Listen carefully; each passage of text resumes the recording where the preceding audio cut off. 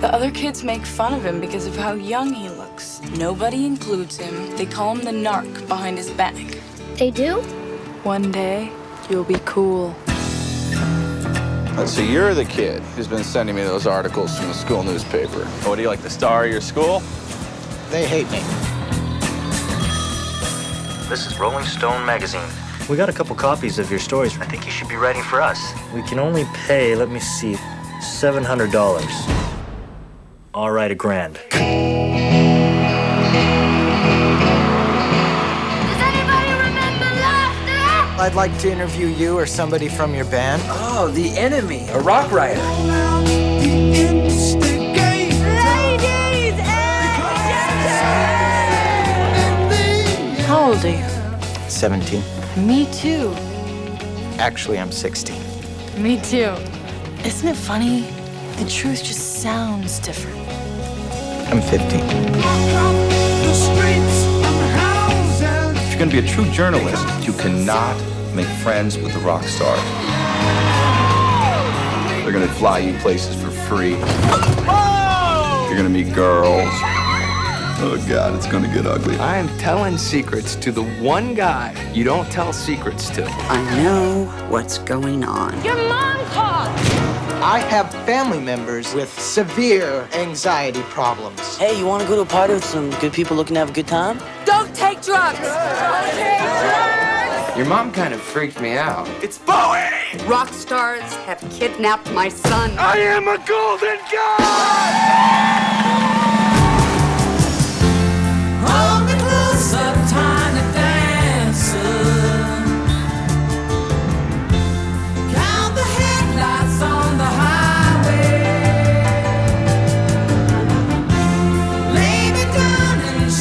I have to go home. You are home. Oh man, you made friends with them. Well, it was fun. Because they make you feel cool. And hey, I met you. You are not cool.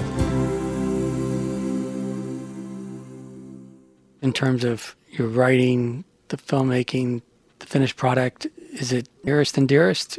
Yeah, it is. And it's become nearest and dearest to the people that talk to me about my stuff, too. I always hear about Almost Famous. I probably don't go a week without someone telling me what Penny Lane is to them, what Almost Famous is to them. And someone asked me, like, it's weird to be 40. Like, I'm like, oh my God, Almost Famous, that happening in my life was like, all right, well, your 20s are going to be insane, thanks to Almost Famous. And so for 2 decades, my life has sort of exploded. And then I look back, and as I'm sitting in my therapist's office, I'm going, I'm feeling like, I'm 40, and like, and my therapist goes, you want to get back on the bus with Stillwater? I was like, yes, I want to go back on the bus. I want to go back on the bus. You're right. That's exactly what I want. They sent the script, which was untitled at that time. And a couple weeks after that, I came out here to LA and we started rehearsals. All the guys were doing band camp, so they were learning to be rock stars with Peter Frampton and Nancy. I read with Kate, and I know Cameron got that on video. Kate Hudson coming into the room the first time. What was that like for you? For me, I mean, I was a 16-year-old kid, and she's like a movie star and like from movie star royalty, kind of heritage, that kind of thing. And I also was very aware that my character was going to be like falling for her character. So I was pretty nervous. At that point, I was really into like hanging out with my friends and skateboarding and mountain biking and that kind of stuff. Like I didn't really talk to a lot of girls and pretty girls. We were talking a lot about the era, and he asked me, like, he was about to do the scene where he takes the acid at the party, and he was talking to me before he did the scene, and he said, did you ever take any acid? And I was like, well, I got to admit, yeah, I did in the late 60s. And he goes, what's it like? What does it feel like? I said, it's like there's little lightning bolts coming out the ends of your fingers and the ends of your hair. So he used that in the scene in a really perfect way. I thought he had his fingers like going out You know, like he was feeling for the energy and feeling for the electricity in the air.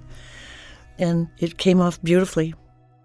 I mean, there's, let's see, 3,650 days in 10 years. So that times 2 is about, I don't know, 7,200. It's that many days of looking for that since the script. Yes. 7,200 days of looking for that same kind of ambiguity. And also playing a rock star when you're in your 30s and you got long hair and you got a sweet stash. I mean, it's not going to get better than that. So I'm leaving the premiere in Toronto that I was not invited to. And I go down, of course, Philip Seymour Hoffman's there. He's in a stretch limousine, which is hilarious. I'm taking a cab there, So I see him and I run and I dive in the limousine and I hug him and I start like wrestling with him and like humping him, like just messing around, like wrestling, And I go like, I love you, man. What's up, buddy? And he goes, Jimmy. Well, I go, why? He goes, this is my mom over there. She was at the other side of the stretch. The other side of the stretch limousine. I go, oh, I'm so sorry. We had a fun relationship on the movie. I was like, what am I doing? He was with his mother, and I go, hi, nice to meet you. I just jumped out of the limousine. I'm like, taxi. Oh my God. I don't know how you say it in Toronto. Like, taxi, cab, blue cab de bleu. And then I got in my cab and went to my hotel. I didn't study acting. I was a skateboarder, and I liked movies. And I loved working with Kevin Smith and all the dialogue and being funny. And it was a fun thing for me to do because I was just some smart-ass punk skateboarder. And now here I am, the lead singer of a band in a Cameron Crowe film. These are the two things that have reverberated over the last 20 years. One is that when I'm in public, one of the things I do often encounter is some now even middle-aged men yelling, "Don't take drugs," at me. And I'm just, exactly, good advice, right? And the other thing was when I watched Almost Famous for the first time with my son, who is now 25. He was, I think, 12. And two things happened. One, it was the perfect thing to watch when he was entering his preteen years and pubescence. It brought up all the things that you want to talk to them about, but don't know how. And so it kind of was the whole list, sex, drugs, and rock and roll. And you could talk about it from the character's point of view.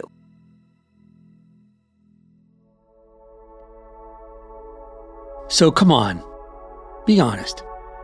When you were 15 years old, you were confided in by Led Zeppelin, taken to Japan by Lynyrd Skynyrd, pulled into the studio by David Bowie when he was recording TVC-15, wrote about a bunch of it for Rolling Stone magazine, and, oh yeah, lost your virginity at the hands of some music-loving band-aids, right?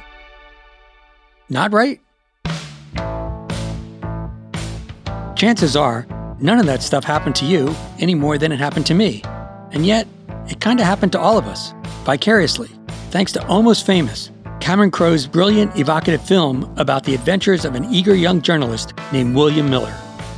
In the movie, released in the year 2000, William was a fictional character, it's true, partly because writer and director Crowe patterned Miller on himself and on his real-life experiences, touring with Led Zeppelin, the Allman Brothers, the Eagles, Lynyrd Skynyrd, and more.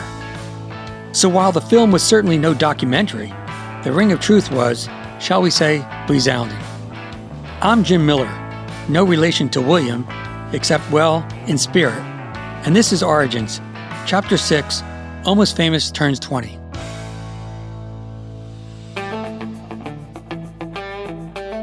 To help celebrate the 20th anniversary of the film's release, we've managed to put the band back together. The gang's all here.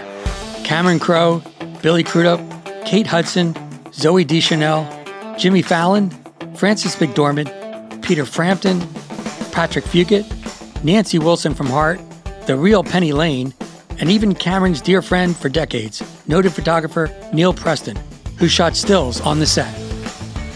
Although not a box office smash in its initial release, the film did earn auspicious attention. Crowe won an Academy Award for Best Original Screenplay, and both Kate Hudson and Frances McDormand received Oscar nominations for Best Supporting Actress. Roger Ebert, then the country's most trusted critic, hailed Almost Famous as, quote, the best movie of the year. The film was anything but the work of a beginner. Crowe had most recently written and directed the big fat crowd pleaser Jerry Maguire, starring Tom Cruise, Renee Zellweger, and Cuba Gooding Jr. That movie was punctuated with quotable lines like, "Show me the money, you complete me," and of course, "You had me at hello." Considering the way things work in Hollywood, Cameron Crowe could have parlayed Jerry Maguire's success into a pricey blockbuster, a franchise property perhaps, with a huge budget and stars from the top of the pack.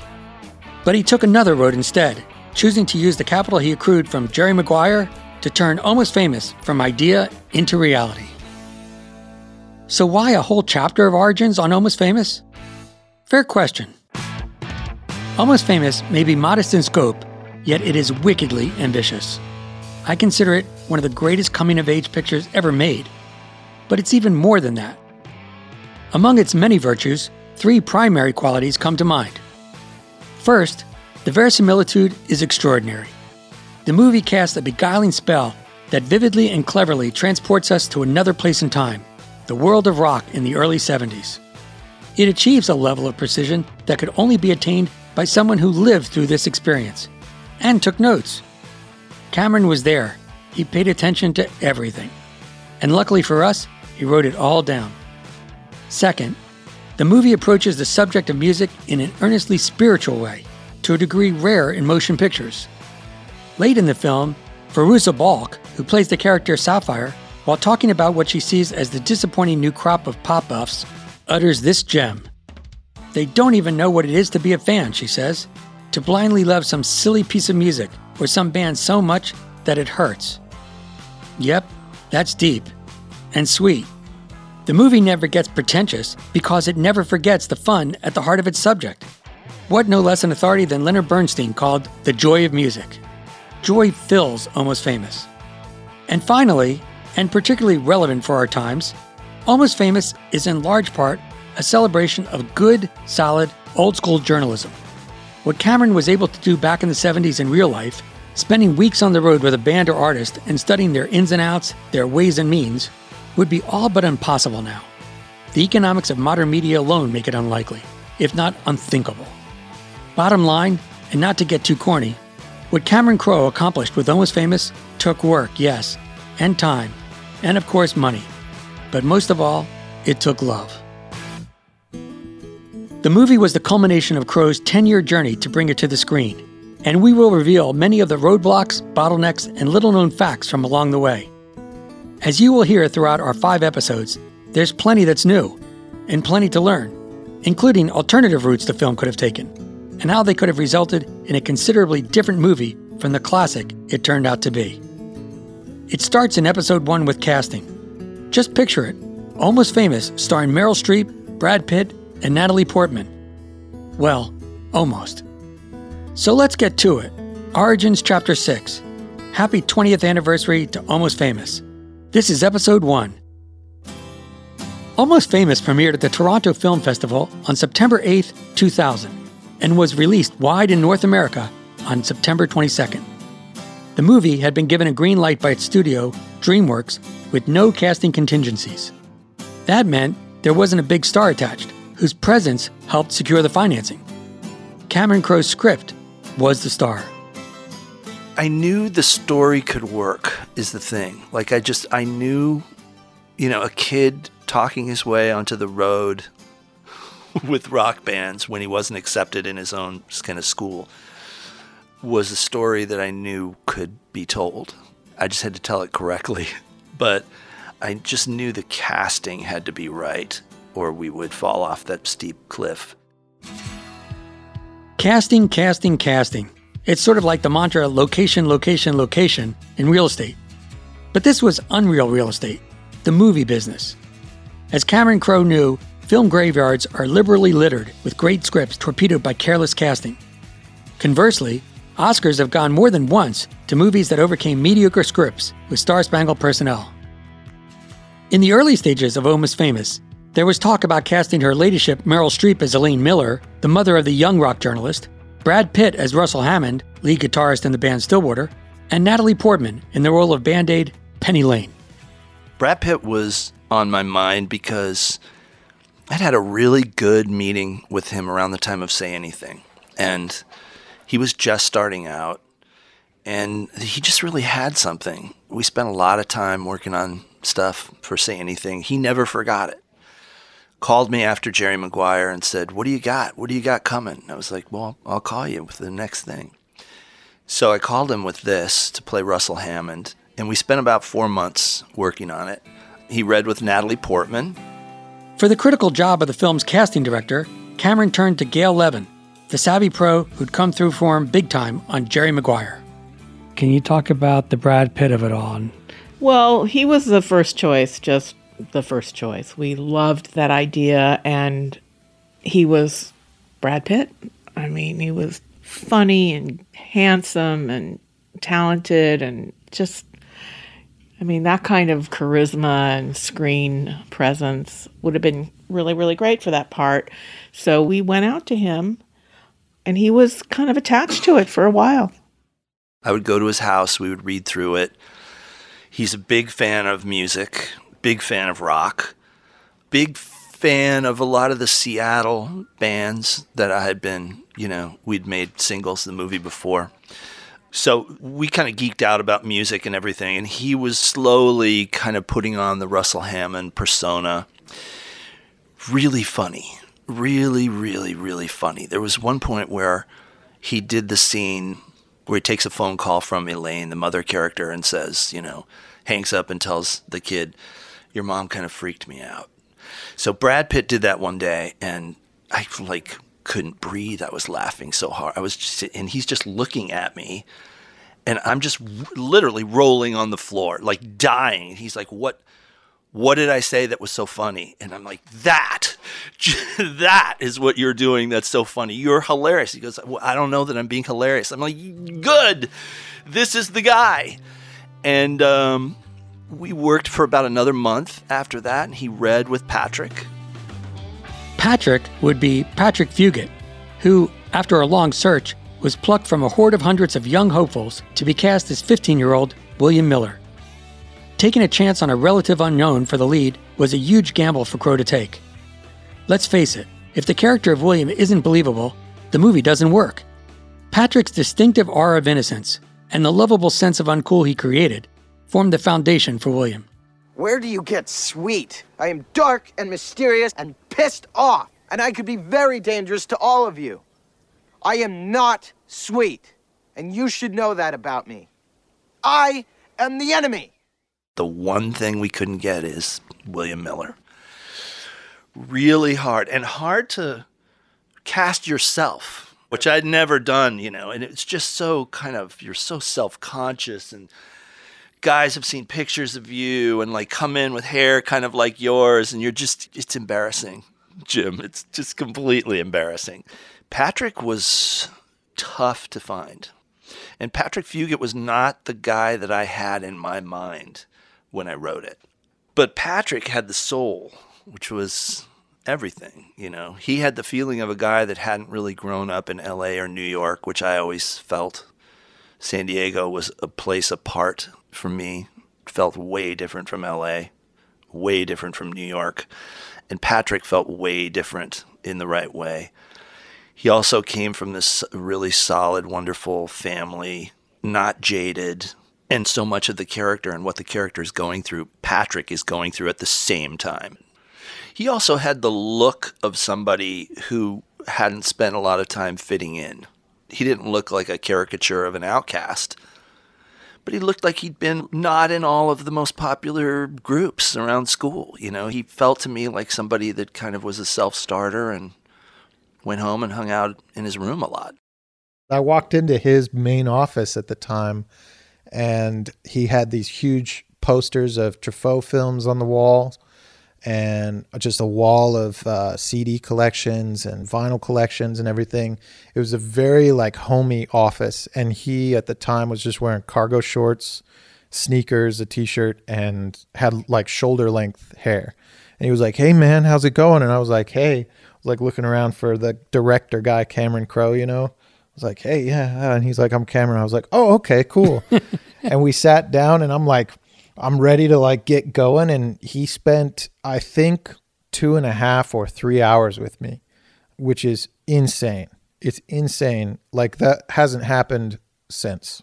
For a director to just hang out with the actors that are auditioning and take the time to really like let me unwind, you know, because I was like ready to go, ready to be like performing guy, that kind of thing, like ready to get into character. And I'd done a lot of live theater at that point. So I was like ready to be on, but that's not really what he was looking for, I think. So he took the time to just let me sort of settle into the space.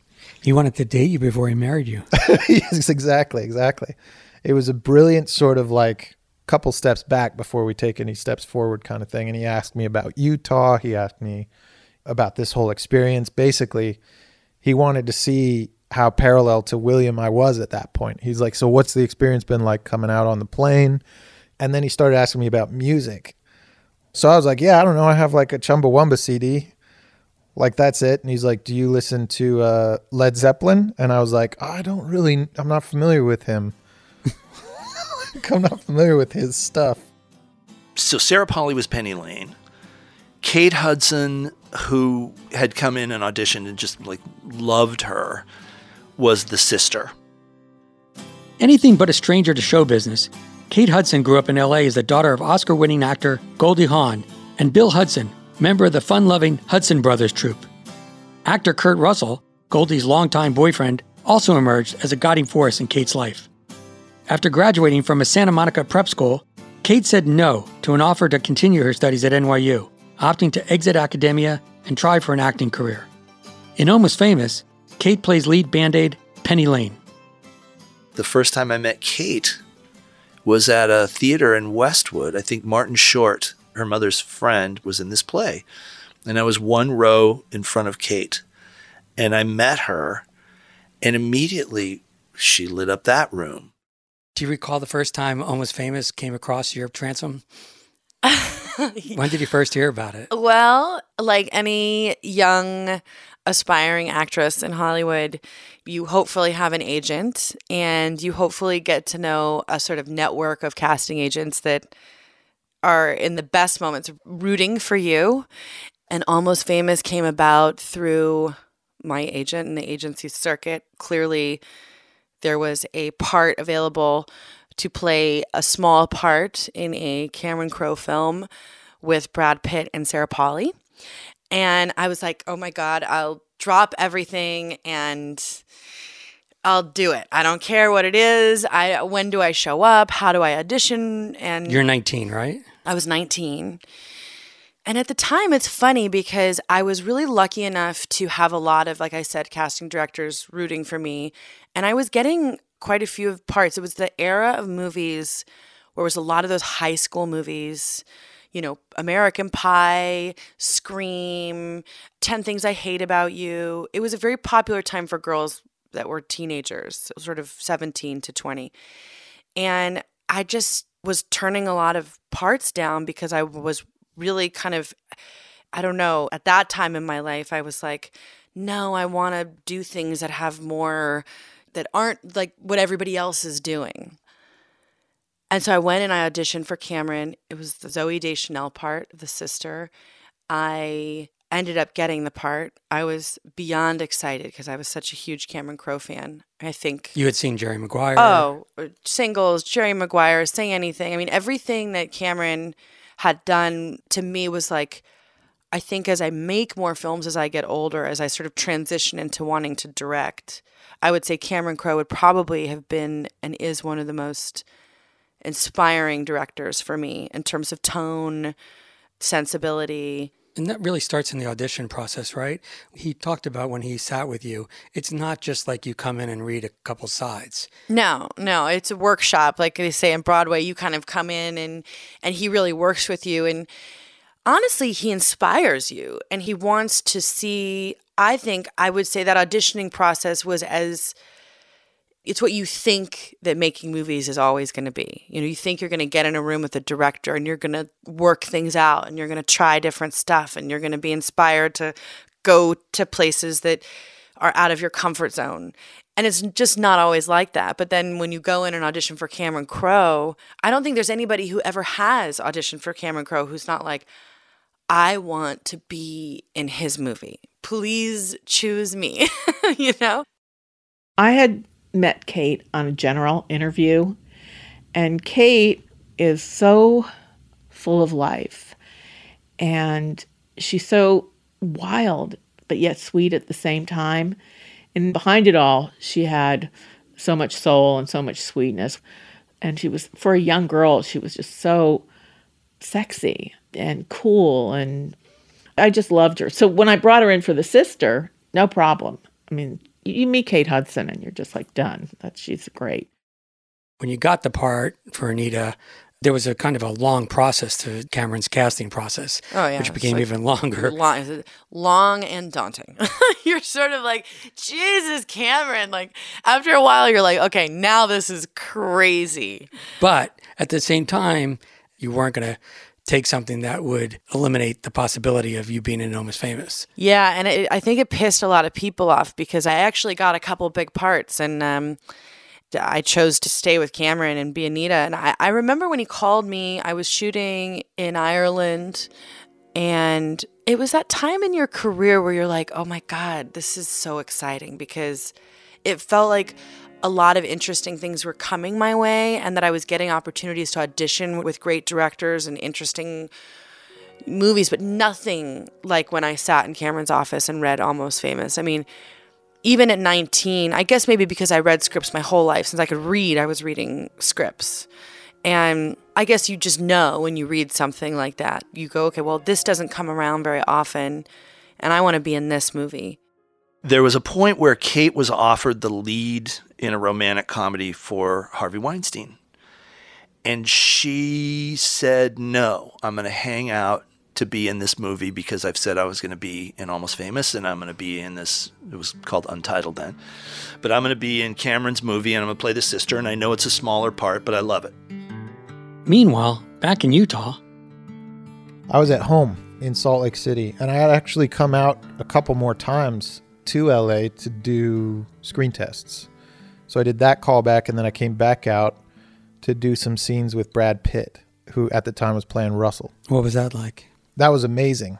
I was a little more nervous for that one because I knew, obviously like who Brad Pitt was at the time, and he was this big movie star. And I came into the room, and it was back in Cameron's office again, and it was the same kind of deal. We just hung out and talked for a while. Cameron actually left the room, I think on purpose, and just let me and Brad sort of exist in the room together. So yeah, you're 16. You're just hanging out with Brad Pitt. Just hanging out with Brad Pitt, yeah. And he was great because he just asked a few quick questions and figured out that I was like playing video games, and that I like to snowboard, being from Utah. And he's like, have you played this game Cool Borders? And of course, I was like, my friends and I were playing the shit out of Cool Borders. So I was like, yeah, I play Cool Borders. And he's like, dude, he was like talking about the hardest trick in the game and like how he landed it once. And I was like, I've landed it 3 times. And so we had this whole like exchange about Cool Borders and got all excited about it. And then when Cameron came back, we did the scenes, and it went great. I was there and they were amazing. I thought they were a great match in terms of their essential personalities. Patrick was sort of naive and cute and a little nervous. I mean, here he was. This is his first big job as a young actor, but curious and kind of deep. And Brad was funny and confident and charismatic and all those things. And just together, there was a great chemistry that had a very specific result that was really wonderful. I love Brad Pitt. He loved music, so like everything about paying tribute to the music we love, already in place, done, walk away, perfect. Loving music, he's got it. And then, just like that, goodbye, Mr. Pitt. Exit stage left. Brad Pitt suddenly decided he didn't want to play the part and dropped out of the film. What's it like for you? You got this big star and then he disappears. I wept. I tortured all my friends with what the fuck are we going to do? But I think in the back of my brain, I knew that he had never fully fallen in love with the character. He'd fallen in love with the idea of the character, but I don't know that, and maybe there just wasn't enough on the page, but we worked for about 4 months on it. And I felt that like every session that we had, we were pushing it a little bit further towards the place where he knew how to play that part. It was the manner of how you walk into the part of an actual musician.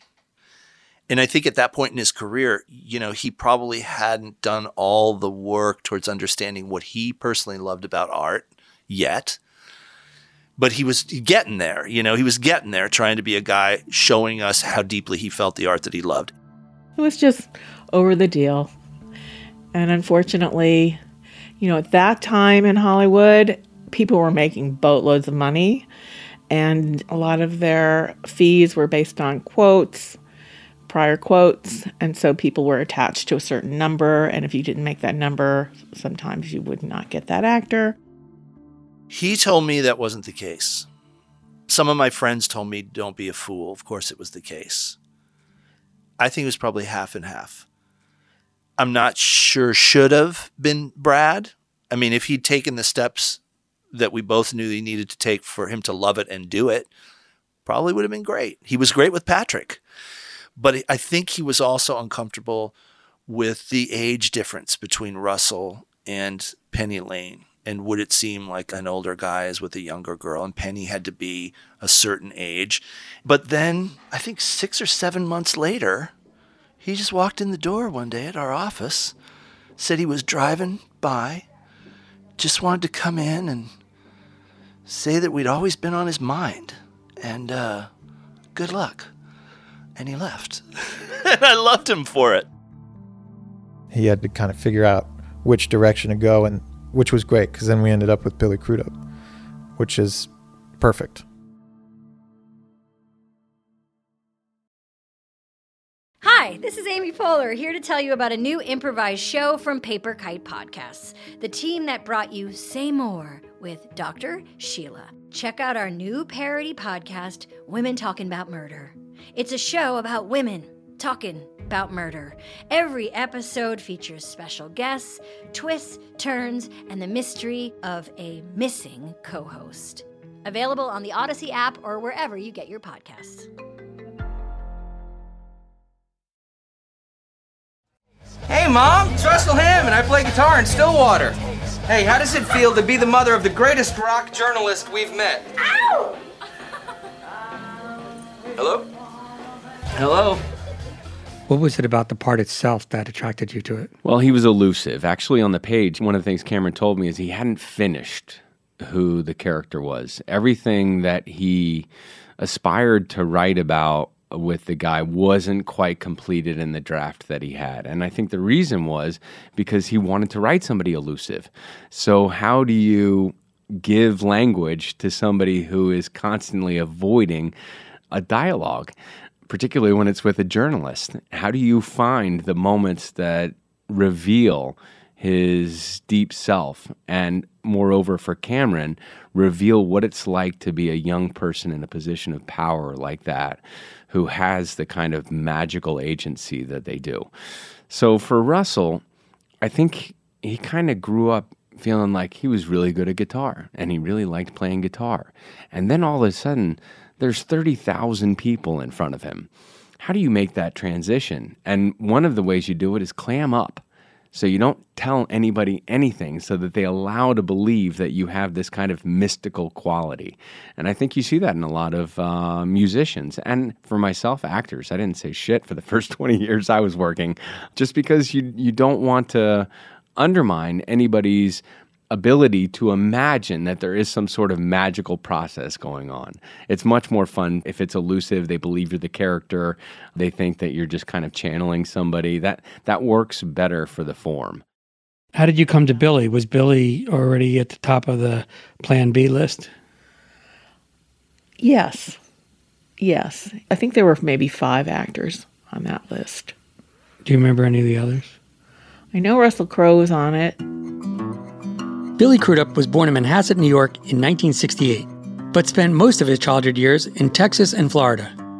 He earned his bachelor's degree from UNC at Chapel Hill, a Master of Fine Arts from NYU's Tisch School, and appeared on stage and screen prior to Almost Famous. He played Russell Hammond, lead guitarist of the film's fictional band, Stillwater. Hammond's character was inspired by Glenn Frey of the Eagles, a group that young Cameron Crowe had spent countless hours following around and writing about.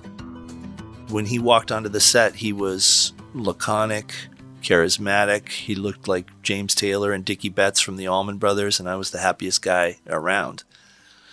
Also, the chemistry is really great between Jason and Billy. And I don't know that it would have been the same if Brad Pitt was playing Russell. There was something shoulder to shoulder about Billy and Jason. Yeah, it's a level playing field. But no, I didn't know how much he was suffering. I also didn't know how much he was fighting the desire to also have his own kind of uncompromising, non-Hollywood career while being in one of the first movies from Hollywood's biggest sensation, DreamWorks Pictures, led by Spielberg. This is not Billy hiding out on a stage in New York off Broadway. He is stepping into a Brad Pitt part, basically. I remember this is really good for Billy Crudup, and you have a lot of work to do getting him to understand how to play guitar and piano and everything. But man, he threw himself into it. I mean, the 6 weeks theory of how he got ready to play that part makes him right for the part in my head. The only problem was that she said he's a guitar player. And I was like, you know, I was young enough to go, oh yeah, sure, absolutely. I'll figure that out, whatever it takes to get in there. And the audition tape that Cameron has of me is 3 hours of me playing like the E string, Smoke on the Water, dum, dum, dum, in between lines, because I could only do one thing or the other. I could play dun, dun, dun, and then speak, or... And Cameron has a natural curiosity about the dramatic process. So he takes his time with the questions that he considers, the way in which he asks questions, the patience to listen to the answers, the insistence to explore all the different areas. So an audition with him is like a workshop. You know, I left feeling I don't really know if I got the part or didn't get the part. I'm not sure I even care. I just had a really cool experience. What'd you got under your coat?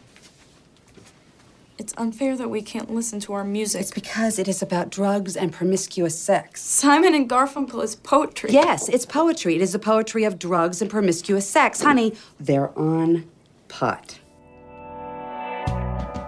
Frances McDormand's widely celebrated and decorated acting career began with the films Blood Simple in 1984 and Raising Arizona in 1987, both made by the Quixotic Coen brothers. Frances was born years earlier in Gibson City, Illinois, and adopted there by Noreen and Vernon McDormand, a nurse and a pastor. She received her undergraduate education at Bethany College in West Virginia, then moved way uptown to earn a Master of Fine Arts from the Yale School of Drama. The Coens were good to McDormand, and she to them, scoring her first Academy Award as a pregnant police officer in the Coens' fabulous Fargo. Her second Best Actress Oscar was for her brilliant portrayal of a grieving mother in 3 Billboards in Ebbing, Missouri. McDormand has also had successful stints on Broadway, earning a Best Actress Tony Award for her work in Good People in 2011. She's also been a force on television, winning an Emmy for playing Olive Kittredge in the 2014 HBO miniseries. In Almost Famous, Frances played William's mother, Elaine Miller. One thing Cameron did say, he said, look, you don't have to find anybody that looks like me. You know, it's not about someone who looks like me or my mother. So that opened things up. And I think Fargo had come out, and it was like, oh my God, this woman is so brilliant. She can do anything. And I was in love with her. So we talked about her early on. And even though we probably had a list of 20 other women, she was just, to me, look no further. It was just a great break that Frances and Billy had that chemistry. They came into it just singing together. That was huge. I had done a play with Billy Crudup maybe 4 months before we did the film. And it was a play written by an old friend of mine from drama school. And it was an adaptation of Oedipus, the Oedipus story, 4 hours long. and I played his mother, and he played Oedipus. So when it got to the phone call where I give him the lecture about being a good role model for my son, and after one take where I say, "There's still hope for you, Russell," Cameron said, "Oh my God, that was a little sexually charged. I'm not sure that's exactly what I was looking for." And I said, "Well," Billy and I were like laughing. You said, "Well, you have to understand, we just played Oedipus and Jocasta." Frances took the wheel really early on, because I told my mom, it was a little rough shooting in your hometown where she lived, and my mom is going to want to be on the set all the time. And that's weird, that's weird to be directing your life with your mom on set. And now you're directing a character based on your mom. That's just like too much. It's more infantilization than Williams going through. It's terrible. It's terrible. It's like, and then you're like doing take after take. And just like, one of the crew guys came up to me at one point and said, like, "Don't you think therapy would have been a little cheaper?" But I told my mom, like, don't hassle Frances McDormand. She's like won an Oscar. You know what I mean? She's fine. She knows how to do this. Did she try that at any point? Jim, I turned around 10 minutes later and she's like buttonholing Frances, like just right in front of me. And I was freaking out. And then they talked for a little bit and then they separated. And I talked to Frances first about what the conversation was. And she said, I just said to her, "Alice, it's not going to be you and it's not going to be me. It's going to be someone else." And she said, "Your mom heard it." So smart. So smart and true. Talk about the role of Penny Lane, because it didn't start with Kate Hudson. No. Well, when Cameron brought Almost Famous to me, he already had cast Sarah Polley in that role. And Sarah Polley looked a lot like the real Penny Lane. Big fan of Sarah Polley's Sweet Hereafter. Loved her performance. Just loved her quality. Again, big music fan. She had a very soulful Penny Lane approach. And I really felt that she was the kind of person who would gather people around her to get her own sense of community. And like she'd have those Band-Aids. She had kind of a spirituality about loving music too. And I thought was like essential. So Sarah Polley was supposed to be Penny Lane. And again, we worked about 4 months. And she too got cold feet. Did you see it coming? No, I didn't see it coming at all. I've never heard her fully explain it, but I guess she went to Sundance and had some long soul-searching conversations with her friends who were more part of like indie cinema. And they had told her, if you do a big Hollywood movie, it's going to make it harder for you to do the kind of thing that you really want to do, which is like smaller Canadian indie movies, maybe direct. I don't know. She feared the machine of Hollywood. And I was like, "I'm not the machine of Hollywood. I promise. This is like a personal story. We're sneaking this through the system. I promise you." Lisa Stewart, who was one of our producers, was friends with Sarah. She flew out to Sarah to try and change her mind. And she'd made up her mind. She couldn't be Penny Lane. Losing Sarah Polley, it was where I got really unnerved. He called me and he's like, "Well, everybody's out." Brad Pitt is no longer doing the movie and Sarah Polley is no longer doing the film. And I just want you to know I'm still going to make this movie. And I remember I said to Cameron, I'm like, "Cameron, I don't care if I'm craft sir. I'm not going anywhere. I am making this movie. You tell me when." And I turned down 2 pretty big movies at the time. I even remember one casting director got upset with me. She was like, through my agent, like she can't keep just like coming in here on auditioning and then like turning things down. Like it doesn't look good. If she doesn't want to do it, she shouldn't come audition for it. But for me, it wasn't about that. It was about Cameron. It was like, well, I want to make sure I'm free to go make this movie. Look, when you're an actor, you get into it because you want to play characters. You've seen characters in the past that inspire you to become an actor. You love to take on completely different roles outside of who you are as a person. And then every once in a while you read something and you're like, please, I know that character, right? I know I can kill this. It's an electric read because you can really see yourself in it. And when I read Almost Famous the first time, if I'm being totally honest, I mean, that was to me the character that stood out on the page. It was like, oh, Sarah Polley, she's so lucky. This is the best part, you know? And then I said to Cameron, can I audition for Penny Lane? And it was like, I don't think so. I was not what Cameron had in mind, I don't think, in the beginning. I was Anita to him. I was the sister.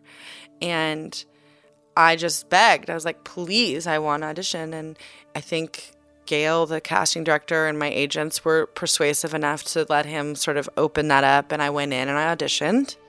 When we had to play musical chairs and move people around, then I said, we have to have Kate for Penny Lane. But of course, other girls auditioned as well. And, you know, everybody wanted that role.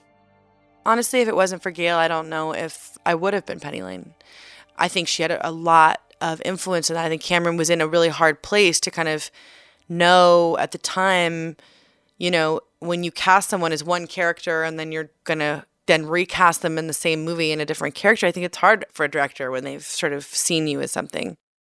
Natalie had already happened, and I did a screen test with Kate as Penny Lane, and it wasn't the mystical kind of Penny Lane that I'd been working on with Sarah Polley. Here was somebody that just walks in the room and you're like, I love her, you know? She was that character.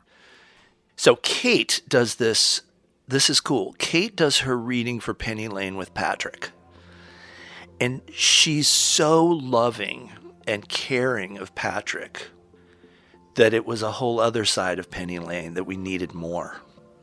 It was that kind of wonderful, funny, bright light who Patrick, you could just see him falling in love instantly. The gift of Kate is she's kind of like her mother, ageless, timeless, lights the room up. Fuck it. That was the character description. She lights the room up by walking into it. Plus, she's got the heart of Penny Lane because she was not the one that like went for the bigger paycheck and the bigger role with Harvey Weinstein. She was loyal. I believe she was being counseled to take that offer. But what she did was stayed with the band. And so Steven saw the screen test and said, let's go with Kate. And I'm like, let's go with Kate. I had gone and flown back to Los Angeles 3 times to audition for Cameron while I was filming another movie. And they came and they told me to my face. And I just melted because I wanted it so bad, you know. And I burst into tears. And I called my mom like a heaping mess. Like, you're not going to believe it. I got it, Mom. I got it. Everybody was just out of their minds. I was at home. The phone rings. My mom is like, yep, he's here. She hands me the phone, and it's Cameron. He goes, hey, brother, how you doing? I'm like, good. How are you? He's like, I'm good. He's like, so what are you doing the next few months? And I was like, I'll just have like school and probably skateboarding. I don't know. And he's like, you want to come make a movie with us? And I was like, yes. Like I didn't know what to say. I was like, yes. And he's like, all right, brother. All right. Well, we'll be in touch. We're going to bring you out here soon. You got the part. I was like, oh, wow. Okay, great. This explains so much. You've robbed him of an adolescence. Adolescence is a marketing tool. Honey, I know you were expecting puberty, but you're just gonna have to shine it on for a little while. Did you ever think about Zoe for Penny? No. But Zoe comes in real quickly. We had also seen Zooey Deschanel, but didn't have a part for her. She was just kind of this great spirit that like showed up in a long kind of 40s coat with a gardenia behind her ear. And just like, we're like, she was amazing. Why don't we have a part for Zoe? Next movie. Zoe was really pretty brand new. She had done something. My associate at the time, Andrew Brown, had seen her in some kind of theater piece. And she has a way of speaking that she's unique. Zooey Deschanel was born in 1980 into a showbiz family. Her father, Caleb Deschanel, is a 6-time Oscar-nominated cinematographer whose most famous works include The Black Stallion and The Natural. while Zoe's mother, Mary Jo, an actress, appeared in Twin Peaks. Determined from an early age to make it as an actress, Zoe got her big break at age 17, playing a model in the TV sitcom Veronica's Closet. Her first film role, the following year, Mumford, prompted her to quit school, Northwestern University, and pursue acting full-time. Her role as Anita Miller in Almost Famous, based on Crow's sister Cindy, preceded her starring turn in the TV series The New Girl. It was a project that a lot of people wanted to be involved with, very exciting. It was called the Untitled Cameron Crowe Project. A lot of people were going in and reading, but no one was allowed to read a script. So I think I went in and read with the casting director, but then I didn't really hear anything. Maybe I heard, that I did a good job or something like that, but I didn't think anything other than maybe a generally positive feedback, nothing like, oh, we're interested in casting you. So I completely forgot about it for a few months. And then I heard that they wanted to bring me back in. So it seemed like a long casting process. Do you remember what you wore when you went in? Oh, yeah, I remember it. I wore a flower behind my ear and I wore a coat, but I came in a couple times. So I know for sure that when I went in for Cameron, I think for a screen test, finally, I remember I wore a sweater, which I still have. It's a coral colored sweater and a flower behind my ear. It was more like a work session. It was really fun. And, it was so much fun that I think I would have been, obviously I wanted to be cast in the movie, but it would have been an amazing experience just to have been afforded the opportunity to go in and read for him and work with him for a little bit. It was really fun. And it's kind of the actor's dream.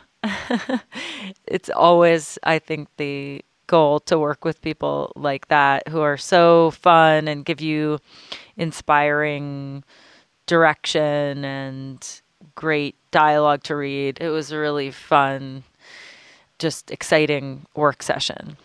And correct me if I'm wrong, but you had done one movie before Almost Famous, right? Mumford? Yes. So I was in college, actually. I was at Northwestern studying theater.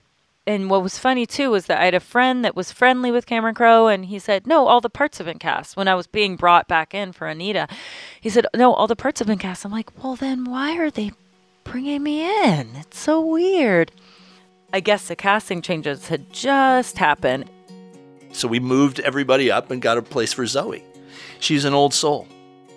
And, it really ended up making so much sense because Kate was so brilliant in the Penny role. She was so perfect for that part. And then I think the Anita role, I look like Frances McDormand. I look like Patrick.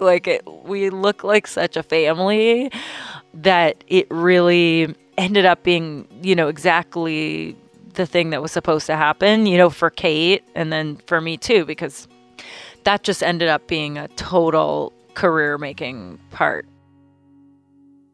I can't say any more with the writer here. No. You can trust him. Say what you want. He won't write it. Look, I work as hard or harder than anybody on that stage. You know what I do? I connect. I get people off. I look for the one guy who isn't getting off, and I make him get off. Actually, that you can print. Born in Santa Ana, California on April 25, 1970, Jason Lee was a professional skateboarder during the 80s and 90s, appearing in numerous videos and ad campaigns. After working with director Kevin Smith on Mallrats and taking some other minor roles in the early 90s, he left the helter-skelter world of skateboarding for the hurly-burly of acting. In Almost Famous, Jason plays Jeff Beebe, the lead singer of the band Stillwater. Jason Lee has the humor of the lead singer, which a lot of people miss when they do a rock star character. Is the character will be obsessive, a drug addict, but they're never funny. They never get to be fucking funny. And Jason Lee just is funny. His smile is funny. His eyes are funny. And when the band leaves him behind at a truck stop and he comes yelling after them to stop, I'm only the fucking lead singer, you believe it. His pain is so enjoyable to watch. But how do you draw the line between that and parody almost? How do you know how far to go with that? boy, it's like I've seen so many lead singers. It's kind of my sister-in-law was a lead singer. You know, it's like a very specific personality. And Jason Lee so beautifully gets across the plight of the lead singer, which is, I'm the guy that works hardest. They're all looking at me. When you want to tour, I know it's fun for you, but I have to remember all the words and dance and do all that stuff. I have to write. I have to pose for the cover. I am the fucking star, you know? It's like you want to just get that across with the proper amount of humor. And Jason Lee was actually like one of the few that could do that part, and I'm just lucky to have him. I don't know that I had a script. I could be wrong. Apparently, one of the things that happens as you age is you lose a little bit of your memory. And that's definitely starting to happen to me as I approach 50. But I knew about the auditions, and I knew that I was going to come in and read. I don't know that I was very well prepared. But it was Scott Martin. He worked with Cameron, and he's really good friends with Andy, Cameron's assistant. And it was actually Scott that pushed Cameron, I think. Maybe Scott and Andy, who pushed Cameron to see me because they had seen Chasing Amy. I didn't really see the correlation between the two films, but apparently Scott saw something. I don't know. And then I was able to go in and read for Cameron. What was that experience like? He's, of course, as you know, if you know Cameron, he's very passionate and likes to talk, and he's very enthusiastic. And I just kind of followed his direction and was just kind of going along with it. What was your relationship with music like prior to this? Music was a big part of my life, and a big part of skateboarding too. Music and skateboarding go pretty hand in hand. So I was exposed to a lot of music, certainly. And also as a kid in the 70s, I was exposed to a lot of top 40. So a lot of what you hear in Almost Famous, I would have heard as a kid while sitting in the back seat of some sedan or another in the 70s. So the milieu was of interest to you and you felt comfortable in it? No, yeah, I certainly was a fan of Cameron's, as I think everybody is, and I was incredibly honored to have been there. Maybe there was a part of me that wondered why I was there. I was a kind of smart-ass Kevin Smith kid. I was in Kevin Smith movies, and that's really all the experience I had. But I guess Cameron had enough interest to see me. And I remember there was a small lamp of some kind or something on his desk that I used as a microphone, because I think he had me sort of mimic being a singer. So I used this lamp on his desk as a microphone that I'm holding and essentially pretending to sing. And then, of course, we went through some dialogue, but it was very loose, almost like rehearsal. You made friends with them. Well, it was fun. Because they make you feel cool. And hey, I met you. You are not cool.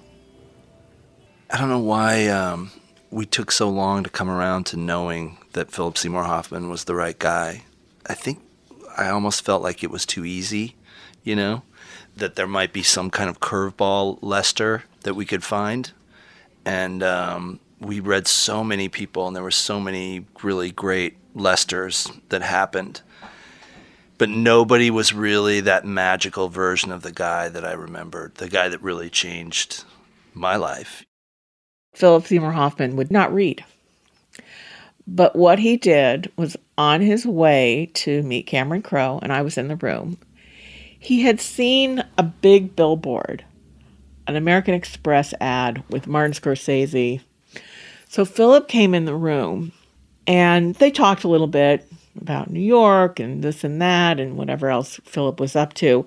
And then Philip went into this big rant about this billboard and Martin Scorsese and how he was, just like, wow, I can't believe he was doing this ad for American Express. I mean, it wasn't anything negative. It was just something that he was talking about in a very impassioned way.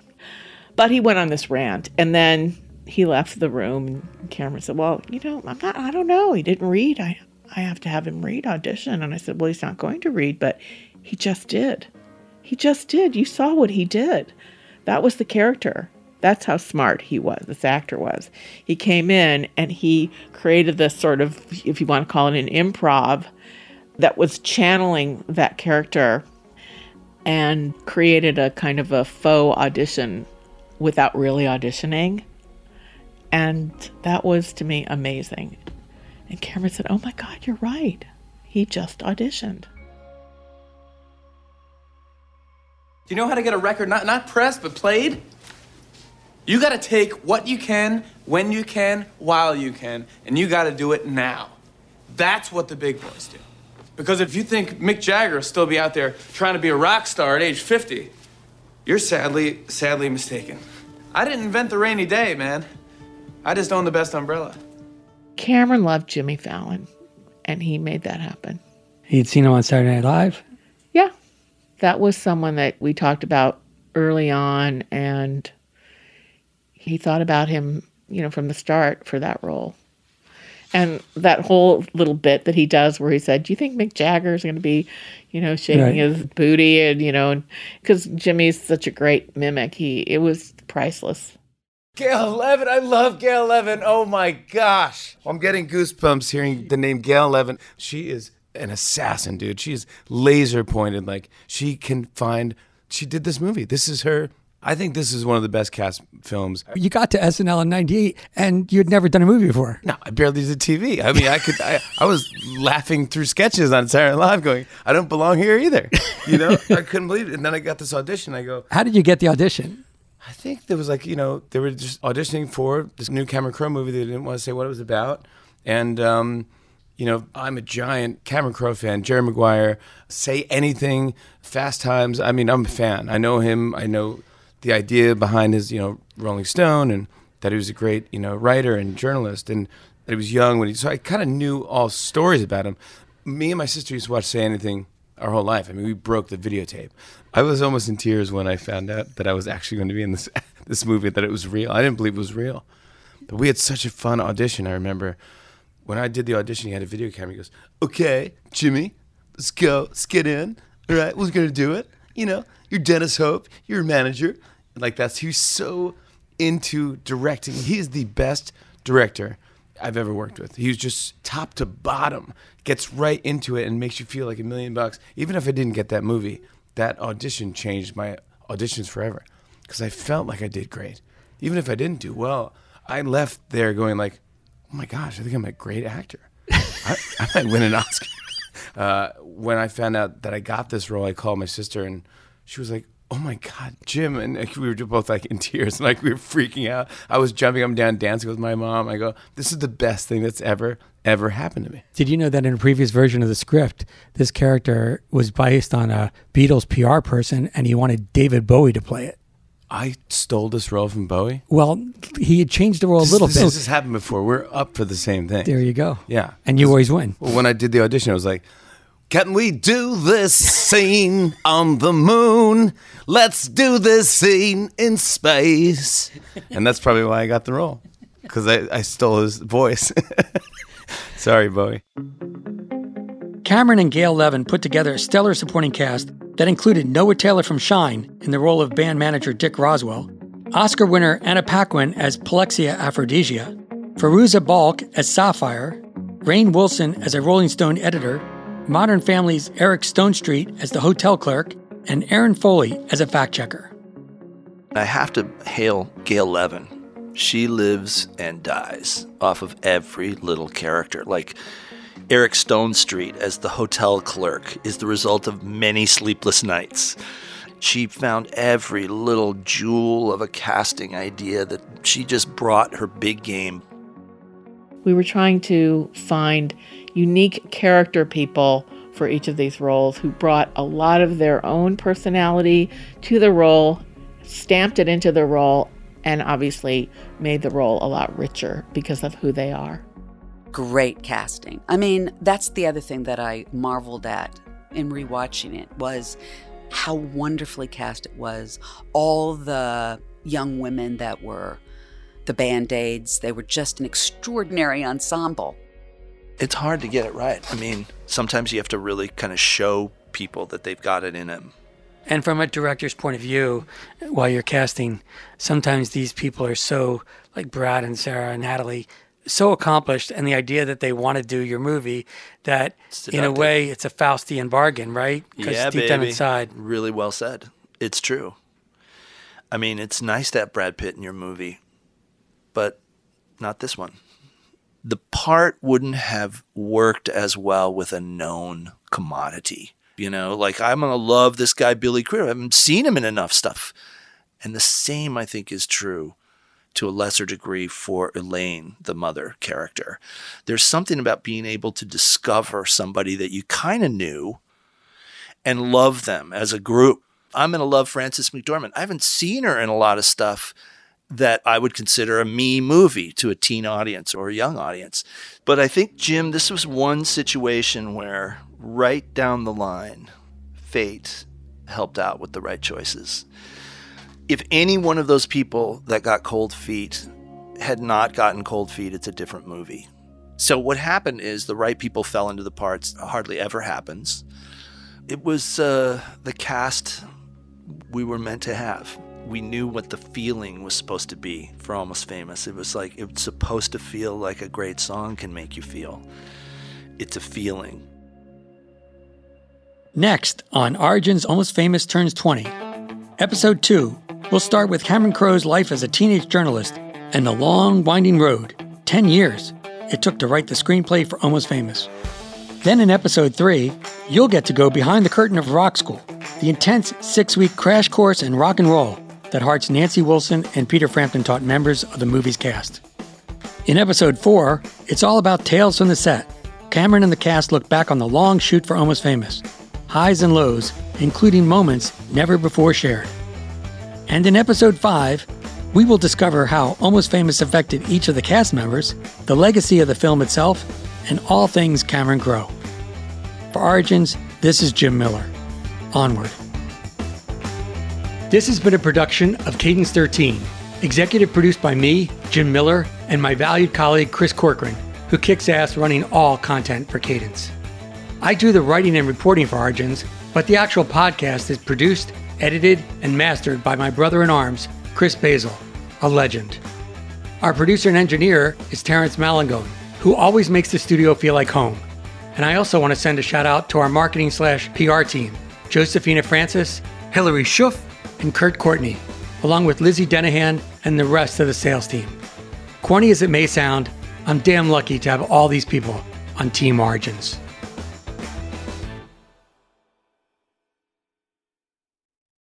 Calling all pop culture enthusiasts. Are you obsessed with all things celebrity? Do you live for the drama, the laughs, and the unexpected moments that unfold on social media? Then you're going to want to tune in to the Comments by Celebs podcast. Join us 3 times a week as we deep dive into every aspect of pop culture. Whether it's dissecting the latest trends or just chatting about your favorite celebs, Comments by Celebs has you covered. We have new episodes out every week. Follow and listen to Comments by Celebs on the free Odyssey app or wherever you get your podcasts.